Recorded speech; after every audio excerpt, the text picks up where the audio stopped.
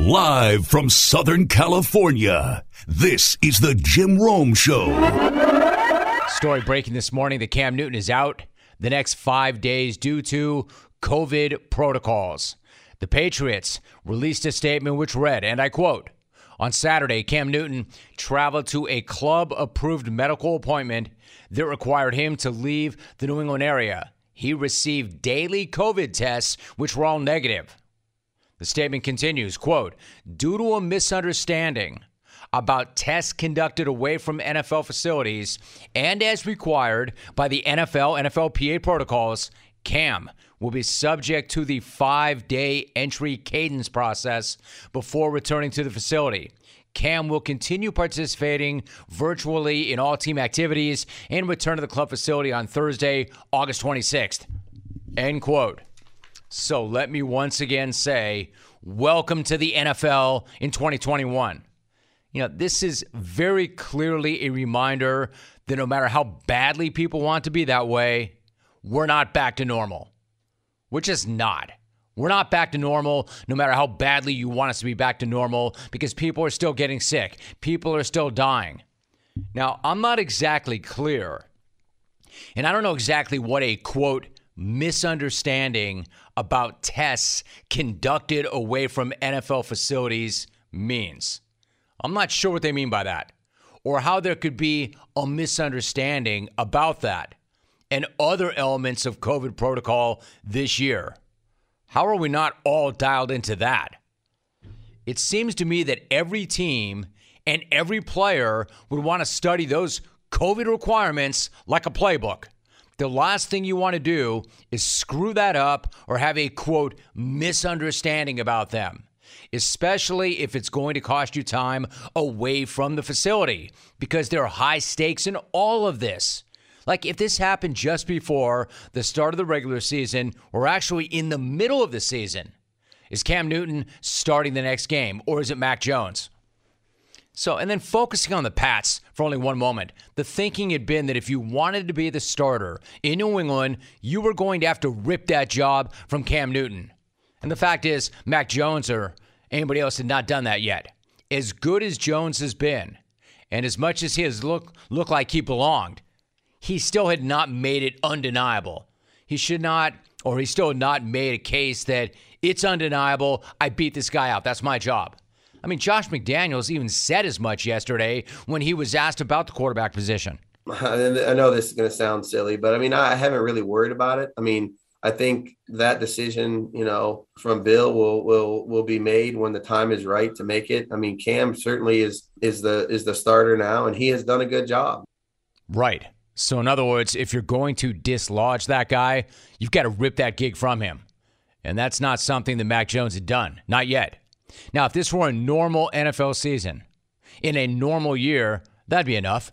Cam Newton would be your starting quarterback now and for week one, and he'd keep that job until somebody took it from him. And that might not happen this year. That may not happen next year. That may not happen for years to come. He looked pretty good so far. However, this is not a normal NFL season. It's not a normal year. We're not back to normal yet. There are COVID vaccines. There are COVID protocols, and that's going to play a factor as well. Seems to me a decision to remain unvaccinated and what that means for COVID protocols could cost you your job.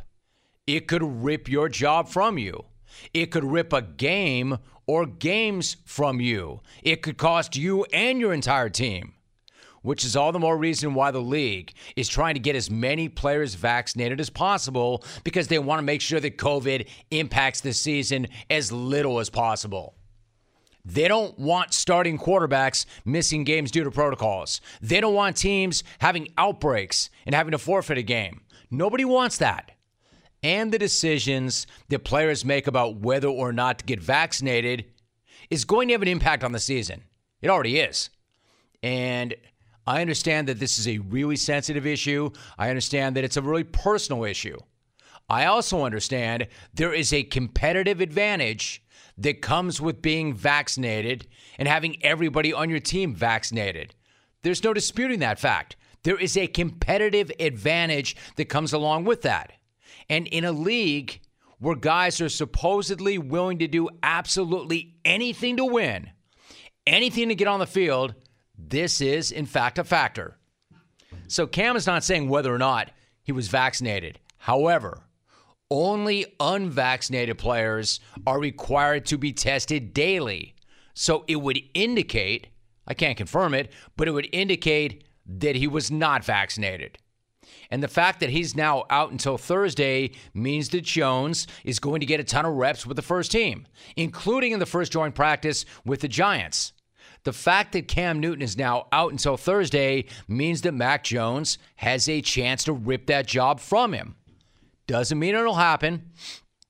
It just means that Jones has an opportunity now, more of an opportunity. It means the door has been left open for Jones, and that's something you never want to do as a competitor, not if you're Cam Newton.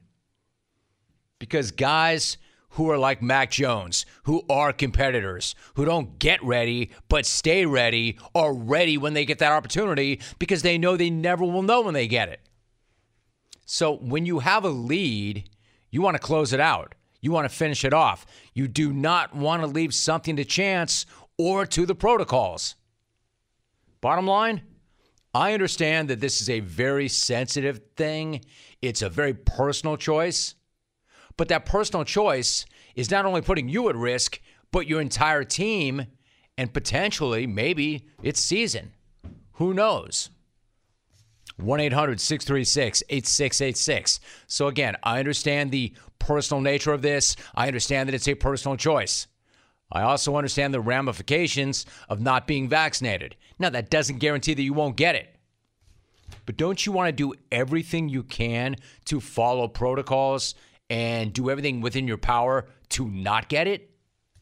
So now he's going to miss 5 days. 1-800-636-8686. And he had been playing really well. So the unknown came in 2020, and it changed the workplace forever, right?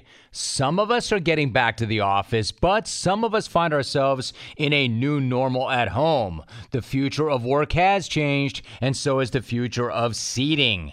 X-Chair is at the forefront of home and office seating during this transition. And now, X-Chair's newest innovation, the ELEMAX temperature regulation, will take your seating comfort to a whole new level. Patent-pending ELEMAX allows you to experience cooling, heat, and massage in your lower back. Crazy, right? Are you feeling stressed from too many Zoom calls? Then turn on the ELEMAX massage therapy and relax. X-Chair's patented dynamic variable lumbar support was already best in class with incredibly responsive low back support. Now with ELEMAX, your comfort is guaranteed. You will not believe the difference until you feel it for yourself. Imagine regulating your body temperature and getting massage therapy while you are working. Do this. Go to xchairrome.com right now. That's the letter X, chairrome.com, or call 1-844-4XChair and save $100 off your order. X-Chair has a 30-day guarantee of complete comfort, and you can finance your purchase for as little as $30 a month. Go to xchairrome.com right now. Use the code XWheels for free X-Wheel blade casters.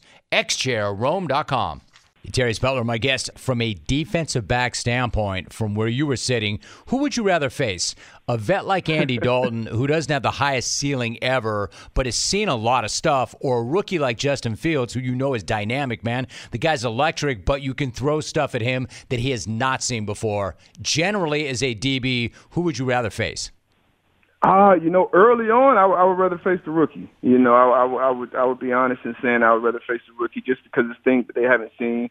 Obviously, Justin Fields is a great athlete as well. He ran, high 4.3, 4.4s, so he can make things happen, and he can extend plays and even make things happen with his arms. But, early on, I would rather take on the rookie. But as he gets these reps under his belt, some real live rounds out there later on in the season, week 12, week 13, I would want Justin Fields to be out there and be the starter if I'm in that Chicago Bears locker room. But early on as a defensive back, you always want to take the rookie early. I get that. Darius Butler back in the jungle. All right, so what about Darius, Carson Wentz, and Quentin Nelson? They were back in practice for the Colts today.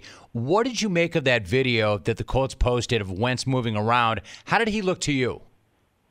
I mean, that was incredible. Obviously not being in the building and not knowing the severity of the injury, it's all question marks. But, Frank Wright and Chris Ballard, they've been very, very positive from the jump, even right after surgery, as far as the outlook for Quentin Nelson and Carson. And to see that video, and then I've heard that he's done 7-on-7, and, he was throwing and one-on-one. So he was doing pretty much a full practice, because quarterbacks don't get hit, obviously. So, very, very exciting news for Coach Nation.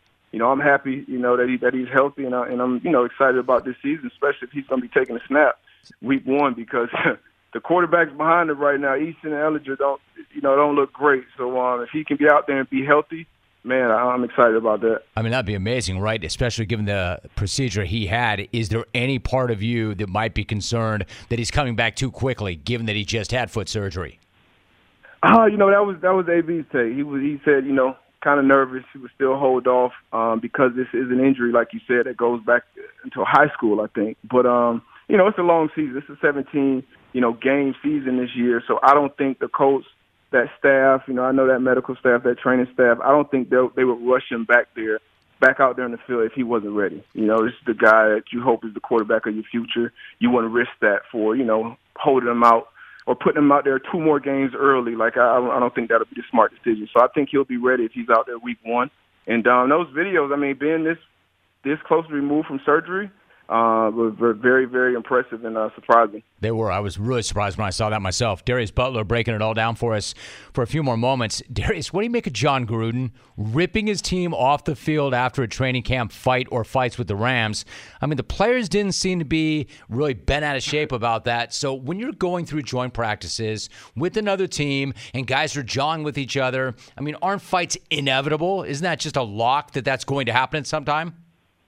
Definitely going to happen, especially with the joint practices. But even, practices amongst your own team, you may be a little more hesitant to fight your own teammate. But once another guy finally comes in there with another jersey, another helmet on, those things are going to happen.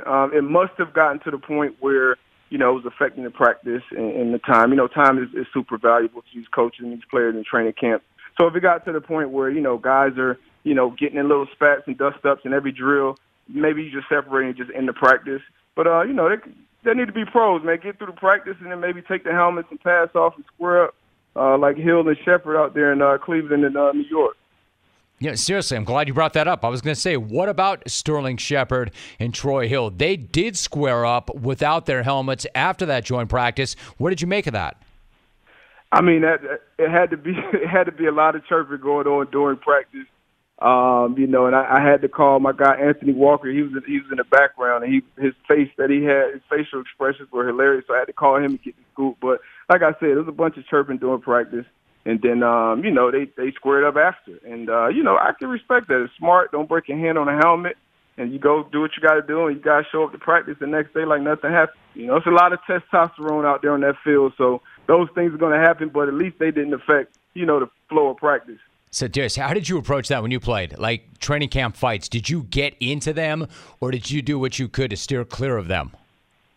You know what? I was trying to preserve my energy, man. It was hot out there, and I'm doing a lot of running. It may be a little pushing, but as you get older, you kind of stay out of the fray, you stay out of the mix. But the guys that talk the most trash are definitely the DBs and the wide receivers, because, the big guys, it's too hot for them to be, going at it. They got to save and preserve their energy too. But I try to stay clear of training camp fights. Now, if one of my guys got into it, you got to add on, because we definitely watched the tape after the fight, and it's going to be pointed out if you didn't act accordingly for your teammate. In fact, it kind of elaborate on that. That's a fact, right? Like if that comes to be and you sit down and you watch that tape, that your guys in your room, they're going to say, hey, man, where the hell were you? Where were you? That happens, right? Oh, yeah, for sure, because they always keep the cameras rolling. And, the coaches, they're going to get on TV and the pressers and say, we can't be having those things happen and blah, blah, blah. But, coaches, I think they quietly, they get a little excited about those fights. And then you kind of see, how certain guys are wired, because, it's going to be some repercussions from that. But if your guy goes in there, if it's your quarterback, somebody hits your quarterback late, or somebody blocks a DB of yours downfield after the whistle or excessive, and they get into it, you got to show up. And you never pull your own guy to the pile. You pull another colored jersey, you always got your teammates back. We definitely watch that film and break it down. So you got to be accountable at all times. It's good stuff. Darius, before you go, you were also tweeting the other day about the gunner position. For those who do not know, what is life like as a gunner? You know, fortunately, I don't have a ton of first-hand experience. I was able to finesse my way out of playing some real gunner, but I was a part of the Vice, who were the guys responsible for stopping and blocking the gunners. And, man, those are the guys that run down and should be the first guys down the field on a punt team. And usually on punt return teams, you put two guys on them, so it's a 2-on-1 fight. You know, it's two grown men, you know, going against one. So you got to have a different mindset to be good at that position for even a year. So a guy like Matt Slater or Tywan Jones or somebody like that who's been doing it over a decade and still dominating out there, I mean, it's a different life. It really needs to be a 30 for 30 or a documentary of some sort on that gunner position and how those guys are wired. I like it. It's like it's not a position; it's a lifestyle, right? You gotta have some a little off to do that. And it's been some freaks of nature that they put out there to it. Dalius Thomas, you know, Brandon Jacobs, I'm sure has had some reps. I remember seeing Greg Hardy out there at gunner. So it's one of those positions where it's kill or be killed, put it like that. Here's some real talk for you. 2 out of 3 men will experience some form of hair loss by the time they're 35.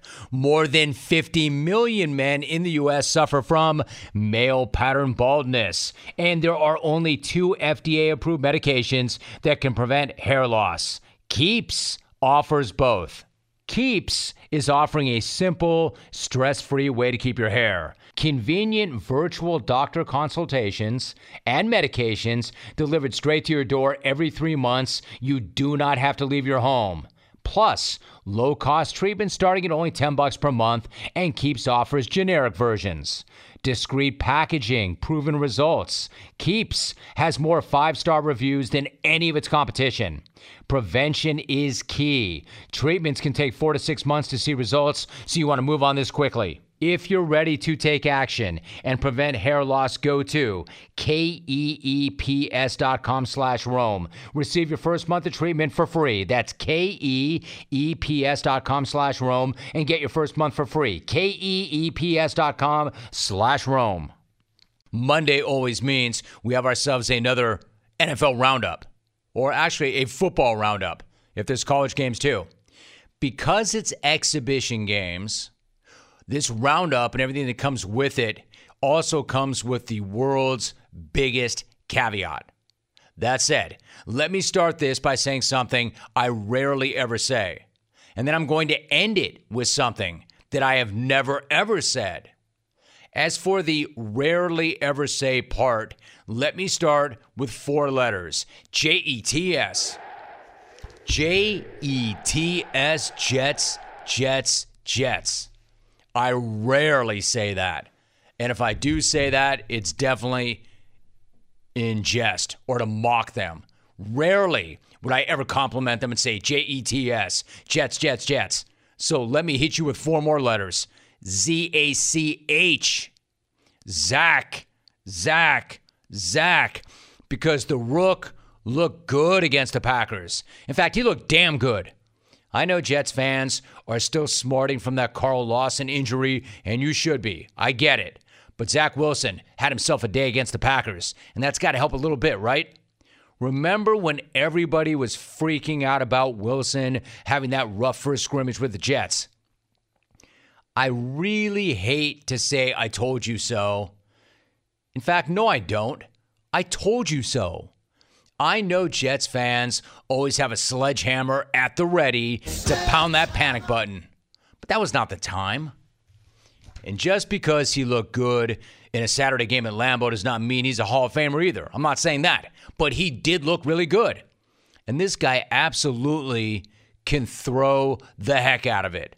That's not me talking. That's Aaron Rodgers. He said so in the middle of the game. Quote, he can throw the heck out of it. When Aaron Rodgers says that you can sling it, you can sling it. And it's not like he was just showing off this howitzer either. He was accurate. He completed 9 of 11 for 128 yards and a couple of TDs. He looked good.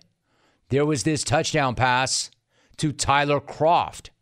Left in again, the block at the left tackle. And to the end zone they go, and it's a touchdown. Beautiful catch. Terrific throw. Brought down by Tyler Kroft. Touchdown pass of 18 yards by the second overall pick, Zach Wilson, out of BYU. Hey, listen, I'm not Jordan Palmer, QB guru, but I don't think I need to be in this case to know that this guy looks right, throws left, freezes the safety, vet move from the rookie. And then after that, there was this to Tyler Kroft for another TD. 1st and 10. Wilson, Kroft on the move, got the blood. Oh, with a great sidestepping move. That is a touchdown for the Jets. Kroft with his second touchdown pass by Zach Wilson. That was a sweet move. Sweet sidestepping move to get in. Look, I don't know exactly where you had Tyler Kroft slotted on your fantasy draft board. Actually, I probably do. That guy was probably nowhere near your board.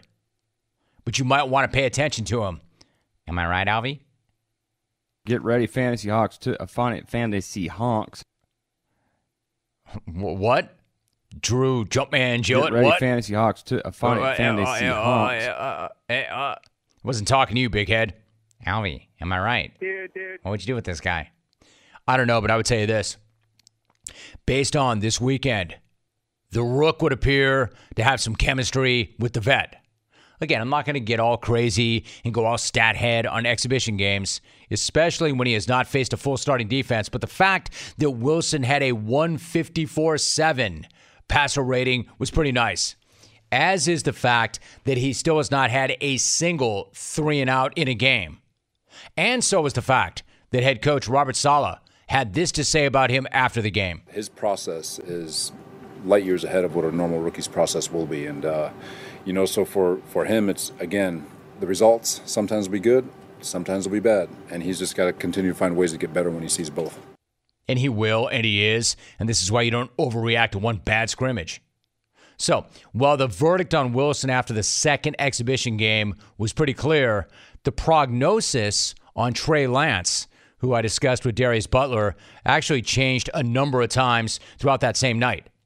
If you saw his first 3 series against the Chargers and you wanted to overreact, you were prepared to make Jimmy G the starter, and you were wondering if the Niners had blown that pick, or wondering what the Niners were thinking when they made that pick. Because Lance was 1 of 5 for 9 yards with a pick in his first 3 drives. But then something changed. He went from looking overwhelmed and overmatched and nerved out to looking like the guy who is going to rip Jimmy G's job, especially when he took the field with 57 seconds left in the first half and he went 75 yards for a TD with 12 seconds to spare. Again, I know it's only an exhibition game, but that 75-yard drive was more impressive, way more impressive than that 80-yard TD pass the week before.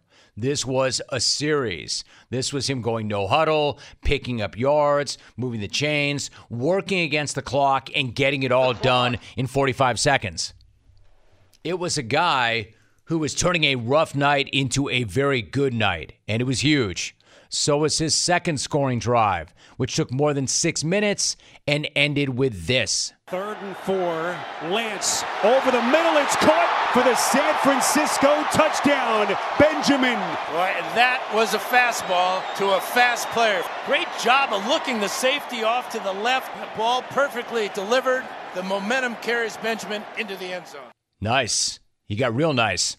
Now, if you're wanting Kyle Shanahan to name him the starter right now, he's not going to do that. He's not even going to tell you how he'll know when Lance is ready to be the starting quarterback. But know this, Trey Lance is going to be the starting quarterback at some point. Maybe not week 1, but at some point. We know that. Shanahan should not be in a hurry to tell you when. He's not, and he shouldn't be. But you know he's got to be feeling pretty good about that draft pick and about the future of that position in Frisco. He's got Jimmy G, who was good enough to get them to a Super Bowl and have them in position to win. And then he's got a kid behind him with crazy, crazy upside, crazy talent, crazy poise, crazy maturity. And he also is electric. So if Jimmy G does go down, which frankly he probably will, he does. It wouldn't be the first time. It's not going to be the last. He generally does at some point go down. Even if he goes down, or even if he doesn't, Trey Lance is going to be ready at some point, and sooner than later. And speaking of ready, are you ready for this? Are you ready for me to say something that I don't think I've ever said in my life? Are you ready for me to say something that I don't think I've ever even thought in my life, much less said privately, much less on the air? I don't even think I've ever thought this. Here it comes. And I can't believe that this is going to come flying out of my pie hole. Ready? Wait for it. It's coming in 3, 2, 1. Mitchell Trubisky did the damn thing. Wow. Mind blown. I can't believe it. I said it. I said it and I don't regret it. He did. You heard me. Mitchell Trubisky did the damn thing. Buffalo at Chicago was most definitely a Mitchell Trubisky revenge game. I mean, nobody's ever going to hype an exhibition game for anything, but you know that Mitchell had that big, fat, red Sharpie out for that one.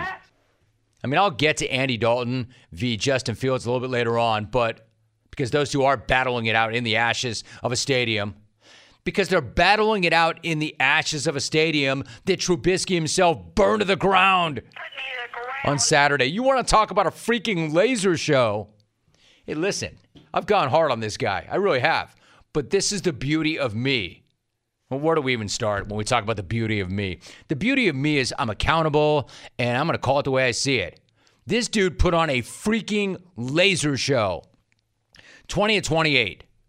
20 of 28 for 221 yards, a touchdown, and a passer rating of 106.2. He led Buffalo to 34 points in 7 drives. He was absolutely surgical in the way he carved up that Bears defense. My man looked like Aaron Rodgers, Joe Montana, and Tom Brady all rolled into one. And he made Matt Nagy look like a fool. First drive, 72 yards, 10 plays, TD, 7-0 Bills. Now, I know if you're a Bears fan, you're like, yeah, whatever. I've seen that before. No way that chump does that again. Second drive, 11 plays, 64 yards, and this. Fake to Davis out of the backfield. Trubisky on the run, finding Kumaro. That's a touchdown. In front of Jalen Johnson, the South Elgin High School grad makes the catch for the score. Mitch Trubisky finds his receiver right across the middle of the end zone. Bet your ass. 14-0 Bills. I know you Bears fans are like, cool, fine, whatever. Exhibition game, beginner's luck, don't give a damn. Oh, yeah? Third drive, 8 plays, 53 yards, TD, 21-0 Bills. Yeah, all right, it's not so funny then, right? All of a sudden, this is not so funny anymore. Now you're trailing Mitchell by 3 TDs. Fourth drive, 4 plays, 34 yards, touchdown, 28-0 Bills. Somebody pull Mitchell Trubisky the hell off of Chicago because he's absolutely killing them and humiliating them. And while Trubisky was murdering the Bears in cold blood, the Bears offense was going 3 and out, fumble, 3 and out. Look, I'm not saying that Mitchell Trubisky coming back and looking like a totally different quarterback is proof that the Bears have the wrong guy in Matt Nagy. But I'm also saying this. Whatever you do, don't buy into what he was saying after the game. Do not listen to Trubisky when he's saying stuff like this. I was excited. I think I stopped being anxious about 3-4 days ago. And I just felt really comfortable with the game plan, what all we were doing out there. And my teammates had my back all week. So we had a great week of practice. We just got to continue to get back to work and keep getting better and growing as an offense. But I was definitely more excited than anything out here, and I just felt really comfortable. You were just excited to be out there. Is that what you're going with, Mitch? Let me tell you something. That was not a dude who was, quote, just excited to be out there. That was John Wick in a Bills jersey, looking to destroy and kill anybody and everybody who got in his way. Trubisky's out there like somebody killed his dog and stole his car. If you're a Bears fan, you tell me what's worse. Mitchell Trubisky punking you like that, or the fact that you now have to realistically and legitimately ask yourself this question. What if he wasn't the problem? I mean, you can almost see where Trubisky's coming from. Before the Bears lucked into Fields, he must have been like, wait, what? All right. You're not going to keep me, but you're going to replace me with Andy Dalton?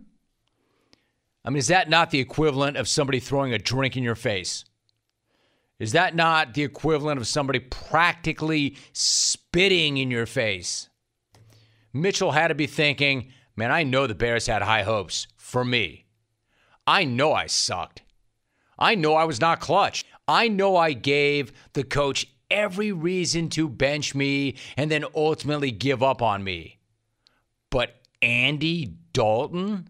When you want to find great rates, organize your finances, or just make smarter money decisions, LendingTree is here for you. With the LendingTree app, you can see all your bank accounts at a glance so you can better understand your spending and your saving and build a budget that works for you. Monitor your credit score, explore ways to improve your credit, get automatic alerts to protect your identity, and LendingTree can make sure you're getting your best deal on loans, insurance, credit cards, and more through their wide network of banks and lenders. LendingTree also gives you personalized tips and insight into how to save money and reach your financial dreams. For more than 20 years, LendingTree has helped millions of people simplify their finances with trusted education, expert advice, and comprehensive services. There are no subscriptions, no fees, no hassle, just easy, honest, straightforward support to make the most of your money and achieve greater financial health. Download the free LendingTree app right now and get started. See why thousands of people turn to LendingTree every day for smarter, easier finances. Terms and conditions may apply. NMLS number 1136. He is Charles Robinson, and he is all over the top stories around the league. Charles, good to have you back. My man, how you doing? Doing well, brother. How you doing today? Good. Good to visit with you. Thanks for making time for us, as always. Let me start right here, Charles. One of the stories of the offseason, of course, has been the fact that Deshaun Watson wanted to be dealt, and then numerous allegations came up against him. There is so much to this, but I want to start here.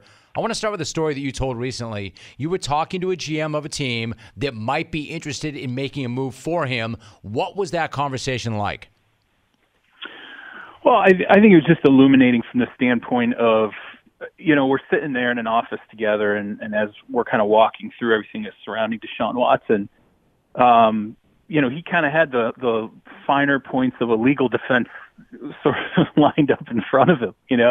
He wasn't reading off a card. He wasn't, reading like a speech or anything like that. Like, he knew what he was talking about. And I'm sitting there and I'm thinking to myself, like, where's this coming from? Like, I doubt it was coming from security people. I doubt it was coming from just, reading up on Deshaun Watson. He didn't have a legal background.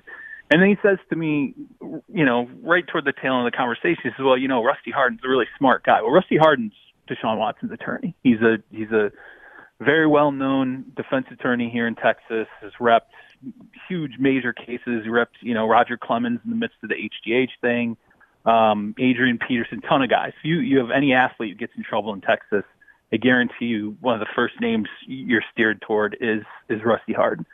And it occurred to me then that, if Deshaun Watson's ever going to get dealt, all these GMs, team owners, they all have Rusty Hardin on speed dial, because it's Rusty Hardin who's going to have to convince these teams, here's what this guy is facing, and here's why I think we're going to be able to beat this. Whether it's the FBI investigation, whether it's the grand jury investigation, whether it's the Houston Police Department investigation, whether it's the NFL investigation, here's why I think we're going to beat all of them. And I don't think a trade happens unless Rusty Hardin can convince another NFL team that, he's got basically he's riding a full house and everybody else is, representing crap. So I think it's really interesting, though, that this is sort of where this is developed. We all talk about Nick Caserio, the general manager of the Texans, and what can he do. But really, I think it comes down to what can the lawyer do? What can he convince other teams? What element of risk can he convince other teams to take? All right, so that is really, really interesting to me. Charles Robinson's joining us. So then to that point, what is Harden's argument when it comes to the accusations against Watson? It's pretty basic. He's straight up said these women are lying. Like, he's like, look, when it comes to, the 22 civil suits that remain, he has represented from the start that's a cash grab.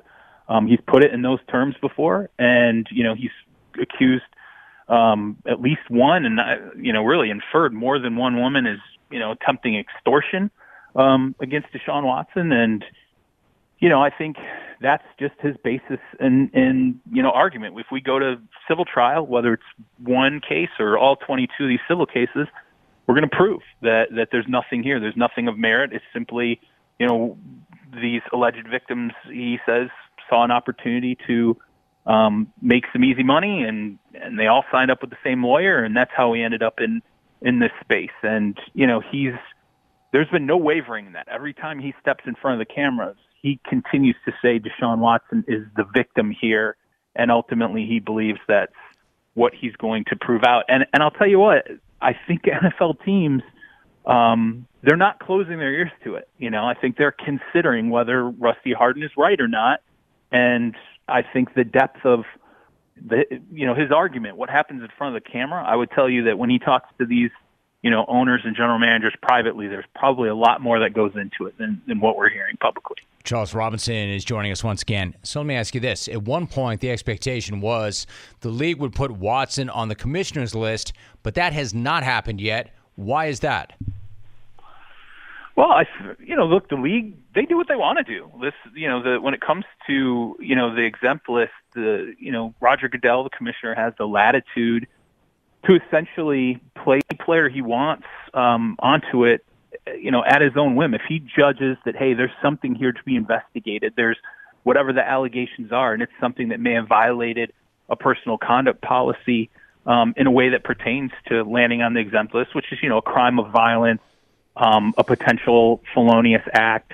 These are things that the league says, hey, if we're investigating that and we think that there's merit to it, we can set you aside on the exempt list. Now, why they have not done it with Deshaun Watson up to this point, if you listen to Rusty Hardin, what he's saying is the league hasn't conducted its final and what I always call the grand finale interview, which is they always interview the athlete last, who's the focal point of whatever the league investigation is.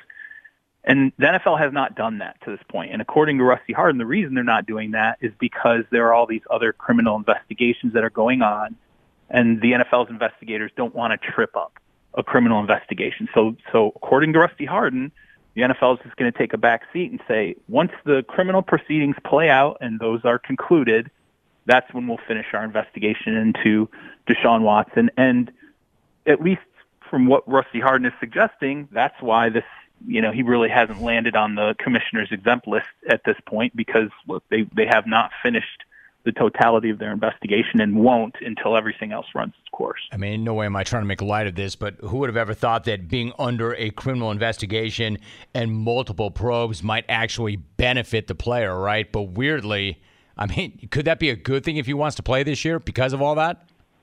Well, it's keeping him on the roster, it's keeping him on the field. He's not set aside, and if it takes the criminal investigations through the 2021 season, and Rusty Hardin is correct in that, the league's not going to act on this until they can sit down with Deshaun Watson, then that means that they're not going to sit down with him anytime soon. The longer that the criminal investigation takes place, and that's exactly it. It's weird. It's just this weird twist where the inability or the lack of motivation on the NFL's part to conclude this with Deshaun Watson prior to something going on, something concluding in the criminal realm, leaves it open-ended for him. So, the Houston Texans, it puts the Houston Texans in a place where they're like, look, the league's not going to act here, and they're not going to essentially, set him to the side with pay. It's paid leave. That's really what the commissioner's exempt list is.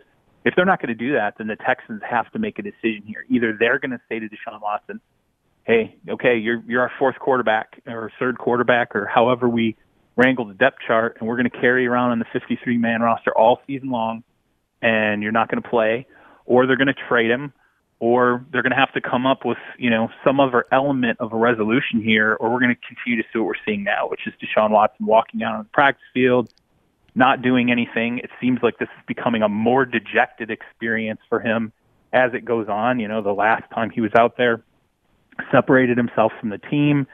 It clearly looks like there's more and more space growing between him and not just the coaches, but also the players. Charles Robinson joining us. I appreciate your thoughts on the work you've done on that story. Listen, before you go, I want to ask you about something because I've been giving a lot of thought to this, and I really honestly cannot get my head around it, and I can't quite figure it out. And you addressed it on your pod to win the game. You were discussing the status and the future of Josh Rosen. Now, at one point when he was at UCLA, there was talk that he would be the first pick overall. How do you explain what has happened to him and the fact that it has happened so quickly and it keeps happening? It's kind of a mystery, to be honest with you. I mean, for the element of talent that he has, and I don't think there's any question that, coming in, everyone I spoke to, leading into the draft only, 3 years ago, looked at him and said, hey, natural stroke, he's got, the element of what you need in terms of, the right element of cockiness to be a quarterback in this league.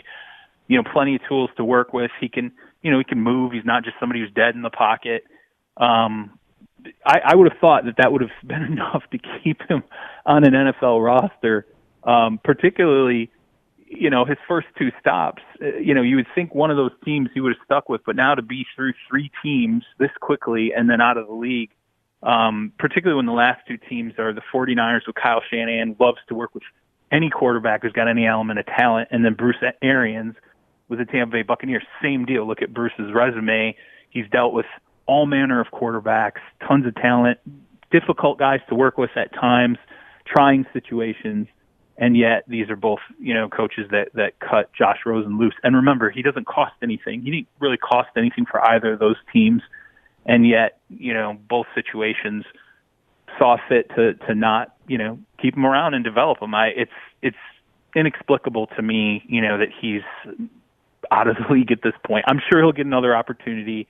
Quarterbacks always do, particularly ones with talent. But it's just when you break down that draft and you look at all the guys that were taken, Baker Mayfield, Sam Darnold, Josh Rosen, Lamar Jackson, I wouldn't have thought Rosen would be a guy who would be out of the league by the time he's approaching his 4th year. I mean, really quickly, Charles, to me, it's a mystery, and I don't mean like a beautiful mystery like Aaron Rodgers might call it. It's just a mystery. And what do you think that is? What does that say to you if the guys that you mentioned, Kyle Shanahan and Bruce Arians, of all guys, if those 2 guys want nothing to do with you, and to your other point, it didn't really cost them anything anyway, what does that say? What's going on here? Well, not only that, remember Tampa Bay, they needed a young backup quarterback. They needed someone to groom behind Tom Brady. And I kind of thought when he landed in Tampa Bay, I'm like, okay, ideal situation. Tom's not going to be around forever. At some point you're going to want to develop somebody behind him.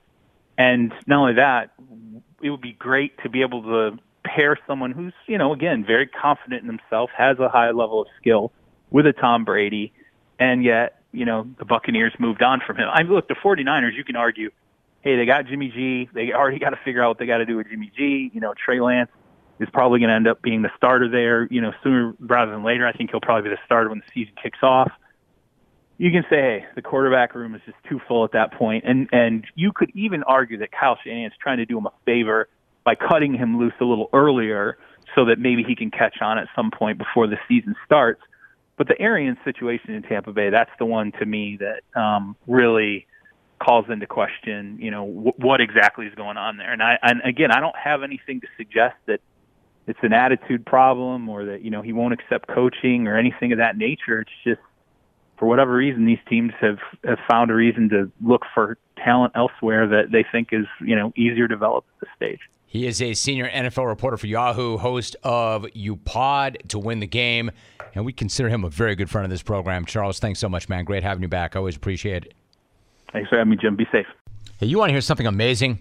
Discover matches all the cash back that you earn on your credit card at the end of your first year automatically, with no limit on how much you can earn. Now, how amazing is that? In fact, it's even more amazing because of all the places where Discover is accepted. 99% of places in the U.S. that take credit cards. So, when it comes to Discover, get used to hearing yes more often. Learn more at discover.com/yes. 2021 Nielsen Report. Limitations do apply. David Shaw is my guest. David, good to have you back. How are you? I'm great, Rome. How you doing? Good, dude. Good. Always good to have you on. So let me start right here. We are less than 2 weeks away from your season opener against K-State. The country is still dealing with COVID and COVID protocols. But from where you're sitting, does it feel like there's a return to normalcy this season or something close to it? How does it feel to you? It really does. We're really close to normal. We're still masking indoors here. We're still operating in such a way that keeps our guys safe. We have some guys that are unvaccinated. We have a lot of our guys that are vaccinated, so we're just operating with caution. But we're still meeting. We're still going out there practicing. Our guys are still living relatively normal lives, although trying to be safe. It's really, really close to normal. So, David, really quickly, like in terms of the guys who are unvaccinated, obviously it's a very personal choice, and I know you've got a great deal of respect for that. How do you process that? Like, what kind of conversations do you have with guys who are unvaccinated, or maybe don't you? The first thing, I talk to them all the same. I talk to them all together and say, look, this is a private choice that you're making. Here's the information that we're giving you. But the bottom line is we came together to Stanford to do something great. You came to do something great on the field, do something great off the field, and we're on the same page, and we are together, and we support each other's choices. So beyond that, whatever you choose to do, that's great. And we will come together and play this great sport, and hopefully all of our guys graduate and do something special beyond Stanford. David Shaw is joining us. You know, because of what you went through last year, there was this notion of a, quote, band of brothers feeling that came because of all the challenges that went with the COVID-related situation. I mean, you never want to go through something like that, but how valuable is it to be able to take an experience like that and create those kinds of bonds and relationships out of it? Well, the bonds are stronger sometimes when you go through things that are difficult. So I tell these guys all the time, anybody who is successful in anything, they usually have a couple of scars, right? Because sometimes that's what propels you forward, difficult things. And we lost our starting quarterback before the first game against Oregon with a bad test. We had a lot of things. We got kicked out of our county. But every week we got better, we got closer, we got tighter, and hopefully that continues on this season. There's no doubt. Now, like, I don't want to recap the entire year, and I know you're looking ahead, but, I mean, you start off 0-2, and then you win 4 straight, and it's not just that you won 4 straight at the end, David. It's like what you were just talking about. You guys were holding practices at different high schools. You had a walkthrough in a public park. You had lost your quarterback. I mean, what was that whole experience like for you and the program? It makes you realize that you're not in control. And you've talked to a lot of football coaches. That is the one thing that drives football coaches crazy more than anything is not being in control of your environment, not being in control of your team or your situation. But it made us nimble. Hey, we have to adjust. Hey, we started to smile and laugh when things got difficult, right? So the thing is, when we got in the middle of a game that was really tight and maybe the other team starts tightening up a little bit, our guys are like, hey, we've been living this for 8 months, right? Throw something in our face, okay, great. We get tighter, we play better, and we're going to find a way to win, and that's what happened last year. I like it. Stanford head football coach David Shaw, my guest. All right, so in terms of the quarterback, Davis Mills goes to the NFL this year, so there is an opening to address at that position. Overall, though, let me ask you about the offense. When you look at the talent you have on the offense, does this feel like this might be one of the more, if not most, balanced groups you've had in a while there? It really does feel that way. I think by the end of the year, people are going to see we may have one of the best running back groups in America. We have multiple guys that could be starters. They have some versatility. We've got a great group of tight ends that we feel great about. We've got a great group of receivers. So I think we're going to be able to get to our big people packages and throw those big offensive linemen out there and run the power play. But we'll also be able to spread people out with 5 receivers and throw it that way. So, and everything in between. So that's what I'm excited about. We have an opportunity to present the defense with a lot of different problems. We're talking to David Shaw. So when it comes to finding the guy that you want to have under center, you said something I thought very interesting recently when you were talking to The Athletic. You talked about authentic leadership at the quarterback position. What do you mean by that? How would you define authentic leadership, and what are you looking for from that guy? I always look at it this way. Like, people put me and Jim Harbaugh kind of against each other for a bunch of different reasons, which some of them don't even make any sense. But it's because our personalities are so different. But the deal is that Jim is who he is and I am who I am, and they both work. So leadership, to me, has a lot to do with being yourself and being open and being honest. And your teammates, right, your coaches, other people around you, they can trust who you're going to be. So it's okay if guys are different and lead different ways as long as they are themselves and they come open and aggressive and being themselves in those environments, they get the proper response from the guys that they're leading. We're talking to David Shaw. All right, then. So you mentioned the defense. Thomas Booker is one of the best D linemen in the country, and if that's all he was, that would be pretty impressive in and of itself. But he's also a double major who created a video for the Pac-12 network about the differences between overt and covert racism. What is it about this young guy that makes him so special in your mind? Kind of what we just talked about, that authenticity. He is open. He is honest. He is upfront. He is articulate. He is very, very smart. And people are drawn towards him. So we go to the Pac-12 Media Days, and not only the media falls in love with him, the other players, the other staff members of the other schools are like, who is this guy? Right? He gets up there and he gives these speeches and he talks, but it's also very, very honest. It's very real. So I'm excited about Thomas. He's going to be hopefully an early round draft pick in the NFL. He might do some really exciting things on the NFL field. He might do some exciting things after his NFL career is done. This guy, if he wants to run for president, I'll write the ballot right now and vote for him. But he might be a CEO of something else. But he's just one of those guys. When he walks in the room, you can feel his presence, and you know he's going to be very successful. Yeah, coming from you, that is extremely high praise. I want to ask you about somebody else who I find very interesting, David Shaw, my guest. What about Jordan Fox? Now, he was part of the 2015 recruiting class, but did not maintain his grades in high school, and as a result, he stayed in New Jersey. He worked 2 jobs, and he was taking online classes at a community college. He earned readmission to Stanford and will leave school with a bachelor's and a master's. I mean, incredible stuff. What do you make of his journey, and what does he mean to your program? You talk about certain guys that are celebrities and superstars and certain guys that are kind of like a heartbeat, you know, and that's what Jordan Fox is. Jordan brings that New Jersey toughness, street cred. He also brings that intelligence. He also brings that openness, honesty, and say, hey, you know what? I made a mistake before, but guess what? I'm not going to run from it. I'm not going to blame anybody else.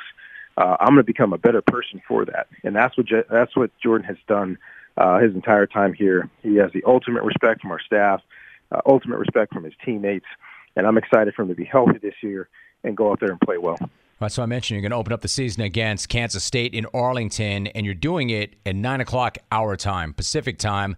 I mean, I don't want to speak for you, but I can't imagine you were too thrilled with that. How are you going about getting you guys ready for such an early start when you're traveling east? Well, first of all, I try to make a big stink about this because I want our TV partners, I always put the air quotes on their partners because we're not really partners, but our TV partners to recognize that these are still college kids. These are not professional athletes. And to have somebody wake up at 6 o'clock in the morning, their time for a 9 a.m. game is an unfair thing. So what we're doing is we're going to let our guys get a lot of sleep during the course of the week leading up to it, but we're going to do that kind of early morning wake up with a previous night run through a couple of times so their body feels it, just to get them so that when we do it on game day, it's not foreign to their bodies. But we're going to try to make a push. And I'll even throw this out there to the ether who anybody wants to listen to it. That's one of the things I think Texas and Oklahoma are going to have to account for by going to the SEC. You're going to play some early morning games that are not quite your body time for your players. And that travel, it's more than they've had to do working in the Big 12. So that's one of those things. As you enter into an agreement like that, you would love to have some later times that are fair to your athletes so they can go out there and perform. I think it's really interesting. So, like, when that first hit your radar, and I mean, you're in it, so you know, but when you first heard that those two programs were headed there, what was the first thing that went through your mind? Well, first of all, I laughed because if anything in the last year and a half, 2 years has really told us, which is everything's up for grabs in college sports right now. So I kind of chuckled, but I rested back on this. My dad, a longtime football coach, he coached in the Pac-8, then he coached in the Pac-10. I played in the Pac-10, now I'm coaching in the Pac-12. So we're not foreign to realignment, schools changing affiliations through conferences. This is kind of a big one, which might lead to more, but I think give it a year or two and everybody will get a seat. Everything will calm down. We'll draw some different lines. Hopefully we'll get this playoff thing right, because I don't think the initial proposal is right. Hopefully now we can have everybody contribute to what the playoffs should be once all this realignment stuff happens, to do something that makes a lot of sense for college football and fans of college football. So, Dave, what about the playoff? What should that look like? In your mind, what would be right? Look, I've been saying the same thing since we started the playoff, which I think the number is 8. I think 12 kind of disregards the entire season. It'll make it really easy for someone with a light schedule to find their way in the playoff, whether they deserve it or not. I think 8 makes it challenging enough, but it's big enough to include, hopefully, all 5 power conferences, if we still have 5 by the time this all comes. But then also independents, also group of 5. So I think 8 is the perfect number for me. If we find a way to make it 12, then it needs to have a lot of parameters around it, in my opinion, which I think your show's not long enough to talk about. Yeah, well, it is, but I get that. I always appreciate the candor and respect the honest response. Listen, one last thought, because you mentioned your dad, you mentioned you, and you've been a part of all of this. You've seen these changes. I had Mack Brown on the program recently, and we talked about the fact that there are so many changes, be it NIL, the transfer portal, et cetera, and coaches are under more pressure probably now than ever before. But Mack made it a point to say that I'm not going to give into that. I'm going to focus on the fun. I'm going to focus on being present. What about you personally, David? How are you approaching the changing landscape, the escalating pressure in college football, and how do you maintain that right perspective and that balance of fun versus results? Well, there's a reason why Mack Brown's been doing it for a long time and doing it at a high level. That's what you do. If you were in my opinion, a true college coach of any sport, you focus on your student athletes, right? The outside world's going to change and things are going to happen, but some parents are going to give you some young people that you can help train and mold and find a way to have success in college and prepare them for life afterwards. That's what we really do. I can't really worry about all those other things out there, and people are going to talk about money and all these other things are going to happen. I have over 100 kids that parents who gave me their children to help them become true adults and play some football along the way. And that's what I'm going to focus on. So finally, could you and I have done this so many times, and so many different ways I've said, yeah, well, David, what about the NFL? I get that with respect to that. But how important is that there are people entrusting you with their young men? If you ever left that, how much would you miss that? That's a big part of it. And I say this too. I coached just under a decade, 9 years in the NFL, and I have some really tight friendships and relationships. Tim Brown, Rich Gannon, there's other guys that I really, really I've been fond of, that I have good relationships with. But I've coached here, and I have 10 times as many people because I played an important part of their lives. And if you're a coach, if you're a teacher, that's what you really do it for, right? We love the trophies. We love the wins. We love championships. And when you're 80 years old and you're kind of hanging out, and you're fishing on the sidelines, watching TV, that's what you're going to remember. You're going to remember, man, I really made a difference in those people's lives. He's dad football coach at Stanford. He has now been there 11 years. I ran down those credentials, a National Coach of the Year to boot. Also, the season opener is against Kansas State September 4th. It's an early start, 9 a.m. Pacific time. David Shaw, my guest. David, appreciate you. Appreciate the conversation and the relationship, man. Thank you so much. You got it. Always good to talk to you, Ron. In Milton. I think that's the first call through today, if I'm not mistaken. I think that's the first call this month, if I'm not mistaken. What's going on, Will? How are you? I'm doing just fine, thank you. I appreciate you taking my call. You said earlier at the beginning of the show, you call on in, give me an A or an F, so I'll do my best. Friday's show was probably the trifecta of great shows for me because, number one, you had Kevin Kiermaier. I'm a huge fan of his. Number two, you're listening to the Jim Rohn Show. That speaks for itself. And number three, bow fishing. I loved bow fish, and I was so excited to hear that Kevin is a bow fisherman and he's thinking about doing a show and that you would want to be a part of it. That just really psyched me out and set up my weekend. In fact, I even came up with your theme song for your show. Let's have it. All righty. Fishing with Jim and Kevin on the lakes of Wisconsin. Join these buddies as they bond, pulling bows, killing carp on them their ponds. Sit back, relax, get yourself some good snacks. It's fishing time with Kiermaier and Romy. Oh, man, go ahead and rack him. Good job, Will. Really well done. Parody, Larry, you're fired, dude. That's how you do it. Good night,